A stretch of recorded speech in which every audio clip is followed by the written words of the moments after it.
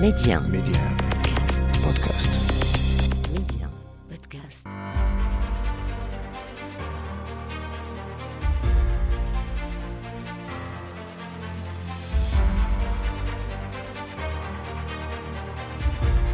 أهلا بكم مستمعينا إلى عدد جديد من مغرب التنمية. موضوع حلقة اليوم: البنوك المغربية توجد ب27 دولة عبر العالم، والمغرب يتوفر على بنية تحتية مصرفية قوية تعززها تحويلات مغاربة الخارج. ميديا أسماء بشري، مغرب التنمية. تحويلات مغاربة الخارج بلغت أرقاما قياسية مساهمة في تمويل ثلث العجز التجاري، لتمثل بذلك 20% من الموارد التي جمعتها البنوك. في كلمته بمنتدى الرباط لتخفيض تكاليف التحويلات المالية للمغتربين الأفارقة، أفاد والي بنك المغرب عبد اللطيف الجواهري أن المغرب عمل بمعية البنوك على تعزيز هذه الديناميكية المالية منذ وقت مبكر، لافتا إلى أن طريقة اشتغال المغرب في مجال التحويلات المالية مرده إلى البنية التحتية المصرفية القوية، على اعتبار أن البنوك المغربية توجد ب27 دولة عبر العالم، مما يحافظ على الترابط الوثيق بين الجالية وأسرها. وحسب والي بنك المغرب دائما، فإن المملكة كانت سباقة إلى التفكير في التحدي الذي يطرحه ارتفاع التكاليف المقترنة بهذه التحويلات، ما حدا بالمملكة إلى اتخاذ إجراءات تحفيزية للشركات العاملة في المجال. فكيف يمكن أن تنعكس هذه الخطوة أو هذه التدابير على الاقتصاد الوطني وعلى الوضع التنموي؟ وما طبيعة التحديات التي لا تزال تعترض مواصلة نمو تحويلات مغاربة العالم في المستقبل؟ ثم ما أهم المرتكزات التي يجب على البنوك المغربية الاعتماد عليها من أجل تعزيز الصمود المالي والحفاظ على هذه الدينامية خاصة؟ ومعنا لمناقشة كل هذه المحاور وغيرها الخبير الاقتصادي والمالي الأستاذ أنس رادي. أستاذ أنس رادي، أهلا وسهلا بك. مرحبا، شكرا على الاستضافة. أستاذ أنس رادي، إذن اليوم بحسب والي بنك المغرب تحويلات مغاربة العالم تشكل 20% من موارد البنوك. أولا، ماذا يعني هذا الرقم حتى نوضحه أكثر للمستمع، وأين تكمن أهميته اقتصاديا وماليا؟ هو طبعا هذا الرقم يعني الكثير، لأنه له من الدلالة ما يعكس الوزن الاقتصادي والمالي اليوم ديال مغاربة العالم، والأكيد أنه يكبر ويزداد أهمية سنة بعد أخرى. الوصول لنسبة 20% من مجموع الودائع لدى البنوك المغربية تأتى أساسا بفضل الأداء الجيد والاستثنائي، ونتمنى شخصيا أنه ما يكونش استثنائي بل تصبح العادة هذه المستويات ديال التحويلات السنوية. هو هذه التدفقات النقدية صحيح أنه يعني المستوى السنوي عرف منحى تصاعدي ملفت للانتباه، بل وسجل يعني أرقام قياسية غير مسبوقة بالخصوص في 3-4 سنوات الماضية، واللي كانت بالموازاة مع ظروف يعني جد صعبة مر منها العالم ككل، بدءا بجائحة كوفيد 19 وما تلاها من ظروف وانعكاسات سلبية على المستوى الاقتصادي والاجتماعي، مرورا بالظروف السياسية أساسا اندلاع الحرب الروسية الأوكرانية، وصولا إلى موجة التضخم الشديد التي عاشها وما زالت تضرب العالم إلى حدود اليوم. في كل هذه الظروف يعني المحللين الاقتصاديين مشاو أساسا في اتجاه توقع انخفاض تحويلات المهاجرين عبر ربوع العالم، وليس فقط المهاجرين المغاربة، إلا أنه العكس هو الذي حصل في الواقع. الأرقام في الحالة المغربية كتبين أننا يعني تقريبا دزنا من مستوى ديال 65 مليار درهم كمعدل تدفق سنوي ديال التحويلات سنة 2019، دزنا ل 68 مليار درهم سنة 2020 اللي هي سنة الجائحة. ثم في الوقت اللي كانوا المحللين كيتوقعوا انخفاض ديال هذه التحويلات، فإذا بها تقفز من 68 مليار درهم إلى 94 مليار درهم سنة 2021. ثم 2022 اللي هي السنة الماضية يعني كانوا توقعات بالاستقرار أو الانخفاض الطفيف، فإذا بها مرة أخرى تخالف كل التوقعات وتسجل رقم قياسي جديد يتجاوز حاجز 100 مليار درهم. فبالتالي تحويلات مهاجري العالم يعني عموما لم تتأثر بالجائحة أو حتى بظروف ما بعد الجائحة، بحيث حافظت على منحى ديال الارتفاع. في العالم كان هناك ما بين راحت يعني ما بين الارتفاع والاستقرار، ولكن في الحالة المغربية يعني حافظت على منحى ديال الارتفاع بل وبوتيرة أسرع وملفتة للانتباه. باش نفهموا هذا الرقم يعني ديال 20% من الودائع البنكية ونقربوه أكثر للمستمعين، فإذا شفنا يعني الإحصائيات الأخيرة والأرقام الأخيرة اللي أعلن عليها بنك المغرب حول القروض والودائع البنكية، فهذه الإحصائيات بينت على أن الودائع اليوم لدى مجموع البنوك المغربية عند تقريبا ما تم نوفمبر 2022 كتبلغ 1093 مليار درهم.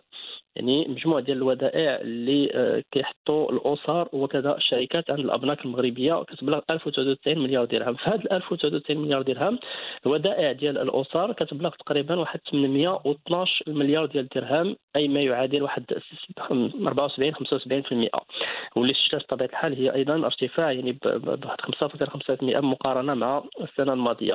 في هذا 812 مليار درهم ديال الاسر فيها 196 مليار درهم هو في حوزه المغاربة المقيمين بالخارج، وهذا رقم مهم لأنه إلى غير قارناه مثلا مع الودائع ديال المقاولات الخاصة فكنلقاوه يتجاوز الودائع ديال المقاولات الخاصة اللي كتبلغ 182 مليار درهم. فالجالية المغربية يعني الودائع ديالها حاليا في الأبناك المغربية كتبلغ 196 مليار درهم، وهو رقم مهم. هذا بطبيعة الحال أهميته أنه كيساهم في توفير سيولة، كيساهم في توفير موارد مالية للبنوك المغربية بتكلفة ميسرة. بطبيعة الحال الأسباب ربما تكلمنا عليهم في حلقات سابقة، أنه هناك عدة أشياء اللي كتشجع المهاجرين المغاربة على يعني التحويلات نحو الأبناك المغربية. معدلات الفائدة على الودائع اليوم يعني هي في ارتفاع، يعني اليوم بلغنا تقريبا في الودائع ديال 6 أشهر على أساس شهري تقريبا 2.41%، يعني بزيادة ديال 33 نقطة أساس. الودائع ديال 12 شهر بلغت تقريبا 2.63%، ارتفعت حتى هي ب 22 نقطة أساس. فهذه العوامل ديال سعر الفائدة فضلا عن العوامل الأخرى اللي ربما تكلمنا عليها سابقا خلات أن المهاجرين المغاربة يوضعوا ثقة أكبر في البنوك المغربية باش يحطوا فيها الودائع ديالهم. نعم. طيب أستاذ راضي، عندما نتحدث عن هذه الأرقام وهذه التحويلات القياسية بطبيعة الحال كما جاء في حديثك يعني هي تنعكس على رواج البنوك، تساهم في توسع انتشار الصناعة المصرفية، هذا سنتحدث عنه بعد قليل، يعني تساهم في الصمود المالي للبنوك المغربية. لكن السؤال بالنسبة للمستمع، كيف تنعكس هذه التحويلات على المغاربة المقيمين بأرض الوطن، أو بعبارة أخرى أين تذهب تحويلات مغاربة الخارج بالتحديد؟ يعني أكيد هو صحيح أنه يعني تحويلات المهاجرين المغاربة خصنا نعرفوا هي أنها أحد المحركات الداعمة ديال الاقتصاد المغربي، فهي كتساهم بشكل كبير في دعم التوازنات المالية الكبرى للبلاد. هي من العوامل المؤثرة لا في الناتج المحلي الإجمالي ولا في معدلات النمو. اليوم والي بنك المغرب يعني أعطى رقم ديال تقريبا أنه تحويلات مغاربة العالم كتمثل واحد 8% من الناتج الداخلي الخام، كتشكل غالبا يعني أول مورد للعملة الصعبة في المغرب، كتحتل مكانة مهمة في ميزان الأداءات والموازنات. يكفي القول على أنه تحويلات مغاربة العالم يعني مولات أكثر من ثلث العجز التجاري في المغرب، وهذا يعني معطى مهم ومهم جدا. أيضا كيف ما تكلمنا عليه منذ لحظات، يعني 20% من الموارد اللي جمعتها البنوك المغربية هي قادمة من تحويلات المغاربة المقيمين بالخارج، وبالتالي فهذه التحويلات الأهمية ديالها بالنسبة للمغرب أنها سمحت للاحتياطي النقدي المغربي بالعملة الصعبة أنه يكون يغطي حاجيات الاستيراد في المملكة لمدة يعني فقط في بعض الأحيان 6 أشهر، وهذا الشيء خلى الاقتصاد المغربي يتعاطى بواحد الشكل مريح مع تقلبات الأسواق العالمية، خاصة في ظل موجة التضخم الغير مسبوق اللي هو تضخم مستورد من الخارج، لأنه هذا ارتفاع الأسعار يعني بدأ أساسا في الخارج وفي المواد المستوردة. وهذا بطبيعة بطبيعه الحال عنده تاثير مباشر على احتياطيات الدوله من العمله الصعبه. وشفنا يعني امثله ديال دول استنزفت احتياطاتها من العمله الصعبه بسبب هذه الموجات ديال التضخم وديال غلاء الاسعار السلع الخارجيه.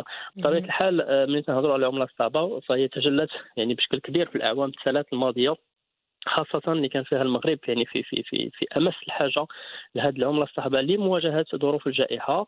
تنتذكروا يعني السنوات ديال 2020 2021 كيف كان المغرب محتاج لعملة صعبة لتأمين اللقاح، لتأمين المواد الغذائية والطاقية في ظل تراجع باقي مصادر العملة الصعبة، أساسا من مداخيل السياحة اللي كانت تقريبا شبه منعدمة في 2020، تراجع صادرات خاصة صادرات السيارات. هنا تحويلات المغاربة العالم يعني شكلت أول مورد للعملة الصعبة في المغرب وكانت في الموعد.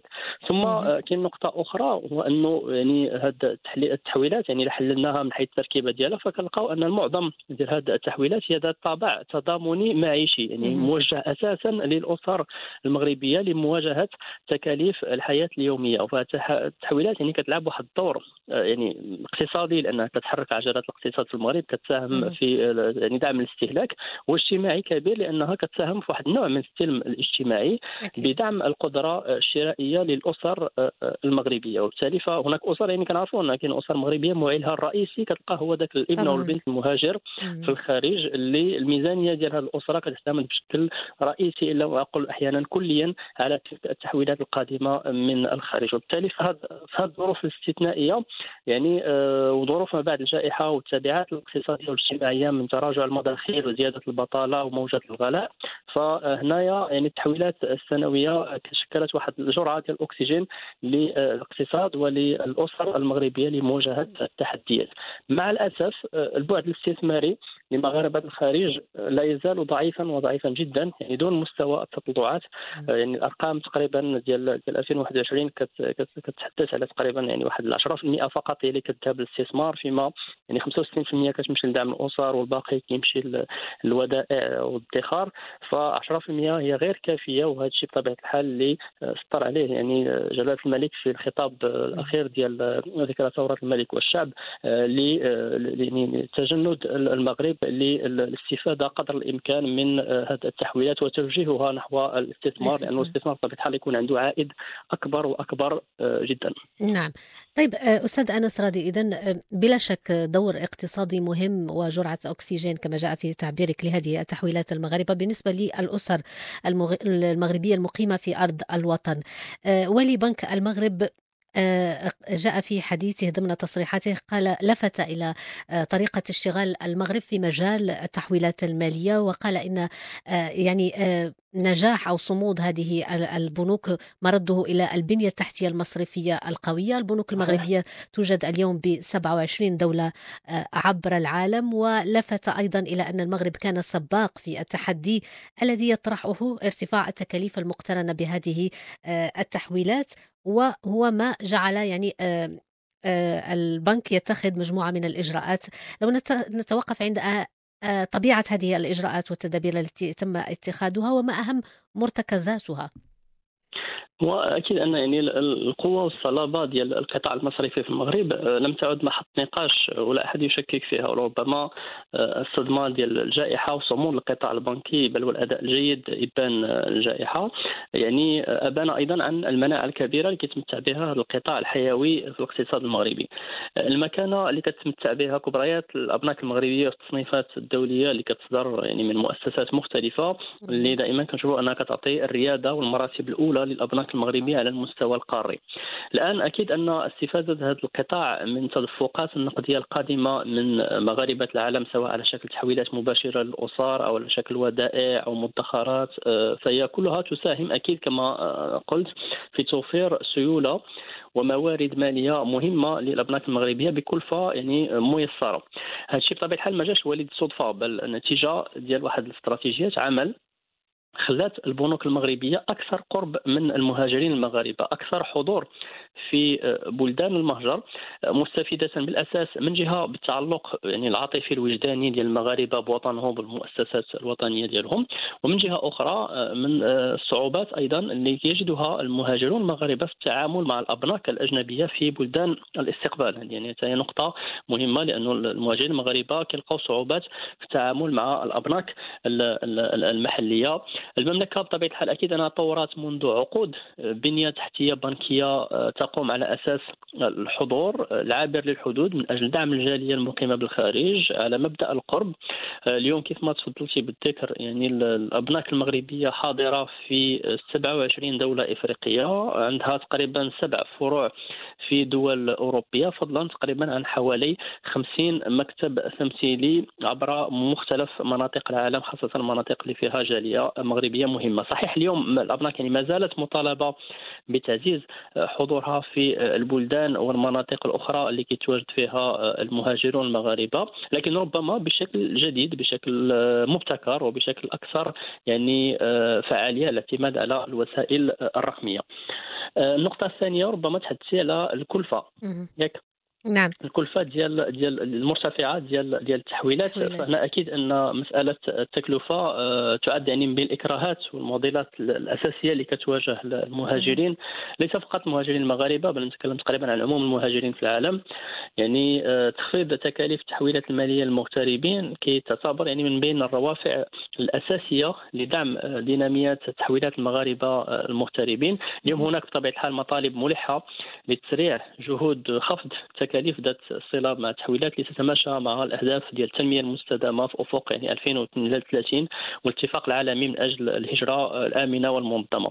المغرب طبعا كان سباق إلى التفكير في هذا التحدي اللي كطرحه ارتفاع تكاليف المقترنة بهذه التحويلات، الشيء اللي خلاه أنه يأخذ إجراءات تحفيزية استباقية للشركات العاملة في هذا المجال، يعني من خلال قراره سنة 2009 برفع أي بند ينص على حصرية الفاعلين الدوليين في مجال تمويل أو تحويل الأموال نحو نظرائهم المغاربة، مما أفضى إلى تخفيض مهم في التكاليف بشكل كبير.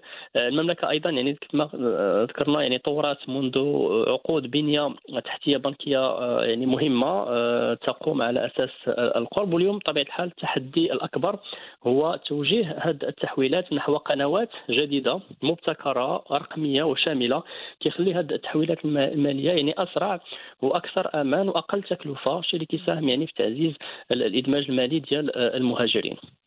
نعم، إذن مكانة البنوك المغربية اليوم تعرف حضورا مهما عبر الحدود، هناك بنية تحتية مصرفية قوية، لكن لو نعود أستاذ أنس راضي عند الجانب المتعلق بالتحديات التي تواجه دائما يعني أو لا تزال تعترض مواصلة نمو تحويلات مغاربة الخارج، هل عدا تكاليف التحويلات هل هناك تحديات أخرى تعترض يعني تحويلات مغاربة العالم مستقبلا؟ صحيح، يعني من غير يعني التكاليف بطبيعه الحال كان هناك عده تحديات اللي كتعترض واللي يعني كتشكل واحد العقبات او الصعوبات في وجه تحويلات المغاربه. اولها بطبيعه الحال هي الوضعيه الاقتصاديه ديال بلدان الاستقبال، يعني كيف ما كان الحال فتحويلات المهاجرين هي دائما مرتبطه بالوضعيه الاقتصاديه. احنا كنعرفوا في الحاله المغربيه يعني معظم هذه التحويلات كتاتي من اوروبا ومن 3 بلدان اساسيه اللي هي فرنسا، اسبانيا وايطاليا. اوروبا اليوم ربما تعيش اسوأ ايامها، هناك صعوبات اقتصاديه كبيره، هناك الخروج ديال بريطانيا من الاتحاد الاوروبي، الحرب الروسيه الاوكرانيه، ازمه الغاز، العمله الاوروبيه اللي كتواجه صعوبات كبيره، وبالتالي فالقاره الاوروبيه كتدخل يعني لواحد النفق مظلم، يعني يصعب الرؤيه والتنبؤ بما هو قادم، وبالتالي هذا في حد ذاته اكراه. هناك تهديد كبير ايضا كيف ما كنتكلم يعني دائما يعني خص يتخذ على محمل الجد، هو المشاريع الاوروبيه للقوانين اللي الهدف ديالها التضييق على تحويلات المهاجرين انطلاقا من دول اوروبا، وربما مراجعه تدفق هذه التحويلات، لانه كيف ما يعني هو واضح ان بلدان المهجر كتشوف هي من الجهه ديالها انه ليس معقولا وليس مقبولا انه المساعدات اللي كتعطى للمواطنين ديالها انها هي مساعدات اصلا موجهه للاستهلاك، لدعم القدره الشرائيه، لتدوير عجله الاقتصاد، لمواجهه الركود الاقتصادي الحالي. فاذا به يعني هذه المحاولات يتم توجيهها وتحويلها نحو البلدان الاصليه دون ان يستفيد منها بلدان الاستقبال. فهي تحاول يعني بكل الوسائل يعني التضييق على هذا تحويلات المهاجرين. هناك دول اوروبيه يعني تسعى الى تطبيق هذا المشروع والتسريع به اكثر من دول اخرى. وربما اليوم الشيء يعني الصعب هو انه الى مشى هذا القانون واتخذ وتطبق على مستوى الاتحاد الاوروبي، وبالتالي فكل الدول غتولي ملزمه بتطبيقه. وهذا بطبيعه الحال ممكن انه يشكل واحد العائق كبير في تحويلات المهاجرين في المستقبل. وربما هذا يعني فقط افتراض انه قد يكون هذه الموجه ديال هذه القوانين اللي كتضيق على تحويلات المهاجرين ربما قد تكون من الاسباب اللي خلات هذا المنحنى يعني غير مسبوق ديال حجم التحويلات يتسارع بشكل كبير في الثلاث سنوات الاخيره، لان ربما حتى المهاجرين صبحوا كيحسوا بتهديد ديال انه مستقبلا تكون يعني عوائق كبيره على حريه التحويل. فتقريبا يعني هذه العوائق هي يعني العوائق الاساسيه ديال اللي كتعترض يعني التحويلات. كاين هذا الجانب يعني العلاقات ايضا ديال المهاجرين مع الابناك للبلدان اللي كينحدر منها هاد المغتربين. فاصبحت يعني عده صعوبات. يعني في اسبانيا مثلا صبحوا كيفرضوا على كل شخص كيقوم بتحويل تقريبا 3000 يورو في 3 أشهر انه يثبت المصادر ديال الاموال، يعني بطبيعه الحال في اطار يعني محاربه يعني غسيل الاموال. وايضا هذا بطبيعه الحال كيشوفوا فيه يعني البلدان ديال الاستقبال يعني المساله ديال التحري وديال الرقابه الماليه، في الوقت اللي كيشوفوا فيه المهاجرين انهم يعني تضييق واجحاف حقهم، ويعني ربما التضييق على الحريات ديالهم في يعني مساعده الاسر ديالهم في البلدان الاصليه ديالهم، لانه الهدف اصلا من الهجره الى اوروبا بالنسبه لهاد المهاجرين فهو مساعدة الأسر ديالهم وإرسال هذه الودائع والتحويلات لدعم القدرة المعيشية لهذه الأسر. نعم. طيب سؤال أخير أستاذ أنس راضي، عندما نتحدث عن تضييقات أو قوانين تفرضها دول المهجر على المهاجرين، خاصة نتحدث اليوم عن مغاربة العالم التي عرفت يعني تحويلاتهم أرقام قياسية، برأيك كخبير مالي واقتصادي ما هو الأهم؟ هل يعني تحويلات المغاربة تكون يعني بشكل متواتر لصالح يعني الأسر المغربية، أو توجيهها نحو الاستثمار بالدرجة الأولى حتى مقارنة مع هذه يعني القوانين؟ هل الفكرة واضحة؟ هو طبعا يعني الهدف اليوم هو يعني رفع نسبة الاستثمار من هذه التحويلات. يعني نعم، لكن السؤال يتعلق بطبيعة القوانين التي تفرضها دول المهجر. هل هي القوانين متعلقة يعني بالتحويلات التي تكون بشكل مثلا شهريا أو سنويا، أو عندما يتعلق باستثمار يكون الأمر أسهل وأقرب؟ لا الهدف بالنسبة للدول الأوروبية هو أن الأموال تبقى في السوق الأوروبية أو السوق المحلية، لأنه يعني الاستفادة من السيولة هي يعني إذا كانت الدول كتعطي مساعدات وكتعطي يعني دي سيبونسيون للمواطنين ديالها، فالهدف ديالها هو أن هذه الأموال تبقى داخل يعني الرقعة ديال البلد.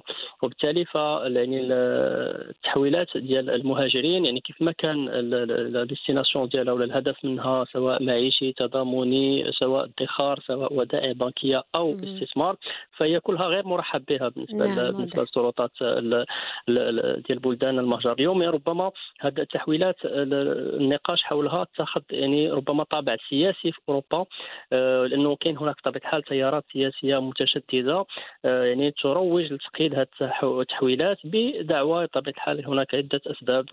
بغينا نلقاو الأسباب بطبيعة يتكلموا على محاربة غسيل الأموال، على تمويل ربما تيارات متشددة إلى غير ذلك. فالهدف في أوروبا هو وضع المزيد من العراقيل يعني في وجه التحويلات. ربما المغرب مش غير المغرب وإنما كل الدول المصدرة للمهاجرين اليوم مطالبة للتكتل من أجل باش يديروا واحد الكونتر بوا، يعني باش يديروا واحد القوة مضادة للوقوف في وجه هذه التحويلات، لانه كتبقى حقوق ديال هاد المهاجرين، لانه كما تكلمت على هاد المهاجرين الهدف ربما الاساسي ديالهم من الهجره فكان هو دعم الاسر ديالهم في بلدانهم الاصليه، وبالتالي فيجب يعني ايضا ان يكون هناك معارضه شديده لهذه القوانين حتى يتم التوصل الى حل وسط ربما للحفاظ على حريه المهاجرين في تحويل هذه الاموال، وايضا ربما ما يكونش هذاك النزيف ديال المساعدات الحكوميه وديال الاموال اللي كتمنحها الدول للمواطنين يتحولوا بشكل يعني كلي وتقريبا نحو بلدانهم الاصليه. بطبيعه الحال بالنسبه للتحويلات فاكيد انه التحويل لما تيكون عنده طابع استثماري فهذا اكيد انه تجلب العديد من المنافع بالنسبه للبلد الاصلي ايضا وللاسر، وكيخلي يعني واحد القيمه مضافه اكثر من التحويلات ذات الطابع يعني تضامني استهلاكي 100%، لان هذه التحويلات يعني غير منتجه، اكيد كتدعم القدره الشرائيه، اكيد انها كتحرك عجلات الاقتصاد، ولكن ماشي بنفس الوتيره ديال يعني التحويلات صلاحيتها يعني محدوده. صحيح انه فعاليتها محدوده جدا وقصيره المدى، في وقت لانه الاستثمار كنتكلموا على خلق فرص شغل، كنتكلموا على تطوير قطاعات، وتبارك الله يعني الجاليه المغربيه عندها من الامكانيات باش تستثمر في قطاعات يعني واعده اللي ربما عندها فيها الخبره والكفاءه اكثر، وعندها خبره يعني في البلدان ديال المهجر، يعني كنتكلموا على التكنولوجيات الحديثه، على الطاقات المتجدده، على المهن الجديده، على الصناعات الحديثه، على الخدمات المعلوماتيه، فهذه كلها يعني قطاعات اللي ممكن تطور الاستثمارات ديال الجاليه. طبعا دائما الاسباب ديال عدم استثمار الجاليه في المغرب خصنا نوقفوا عليها، هي معروفه لدى الجميع، خصنا نوقفوا عليها ونحاولوا نطوروا هذه المسائل باش نخلقوا واحد مناخ اعمال صالح وجاذب للاستثمارات ديال افراد الجاليه. شكرا جزيلا لك الأستاذ أنس راضي الخبير الاقتصادي والمالي على كل هذه التوضيحات والمعلومات. شكرا لك. وشكرا لكم أيضا مستمعين على حسن المتابعة. إلى اللقاء.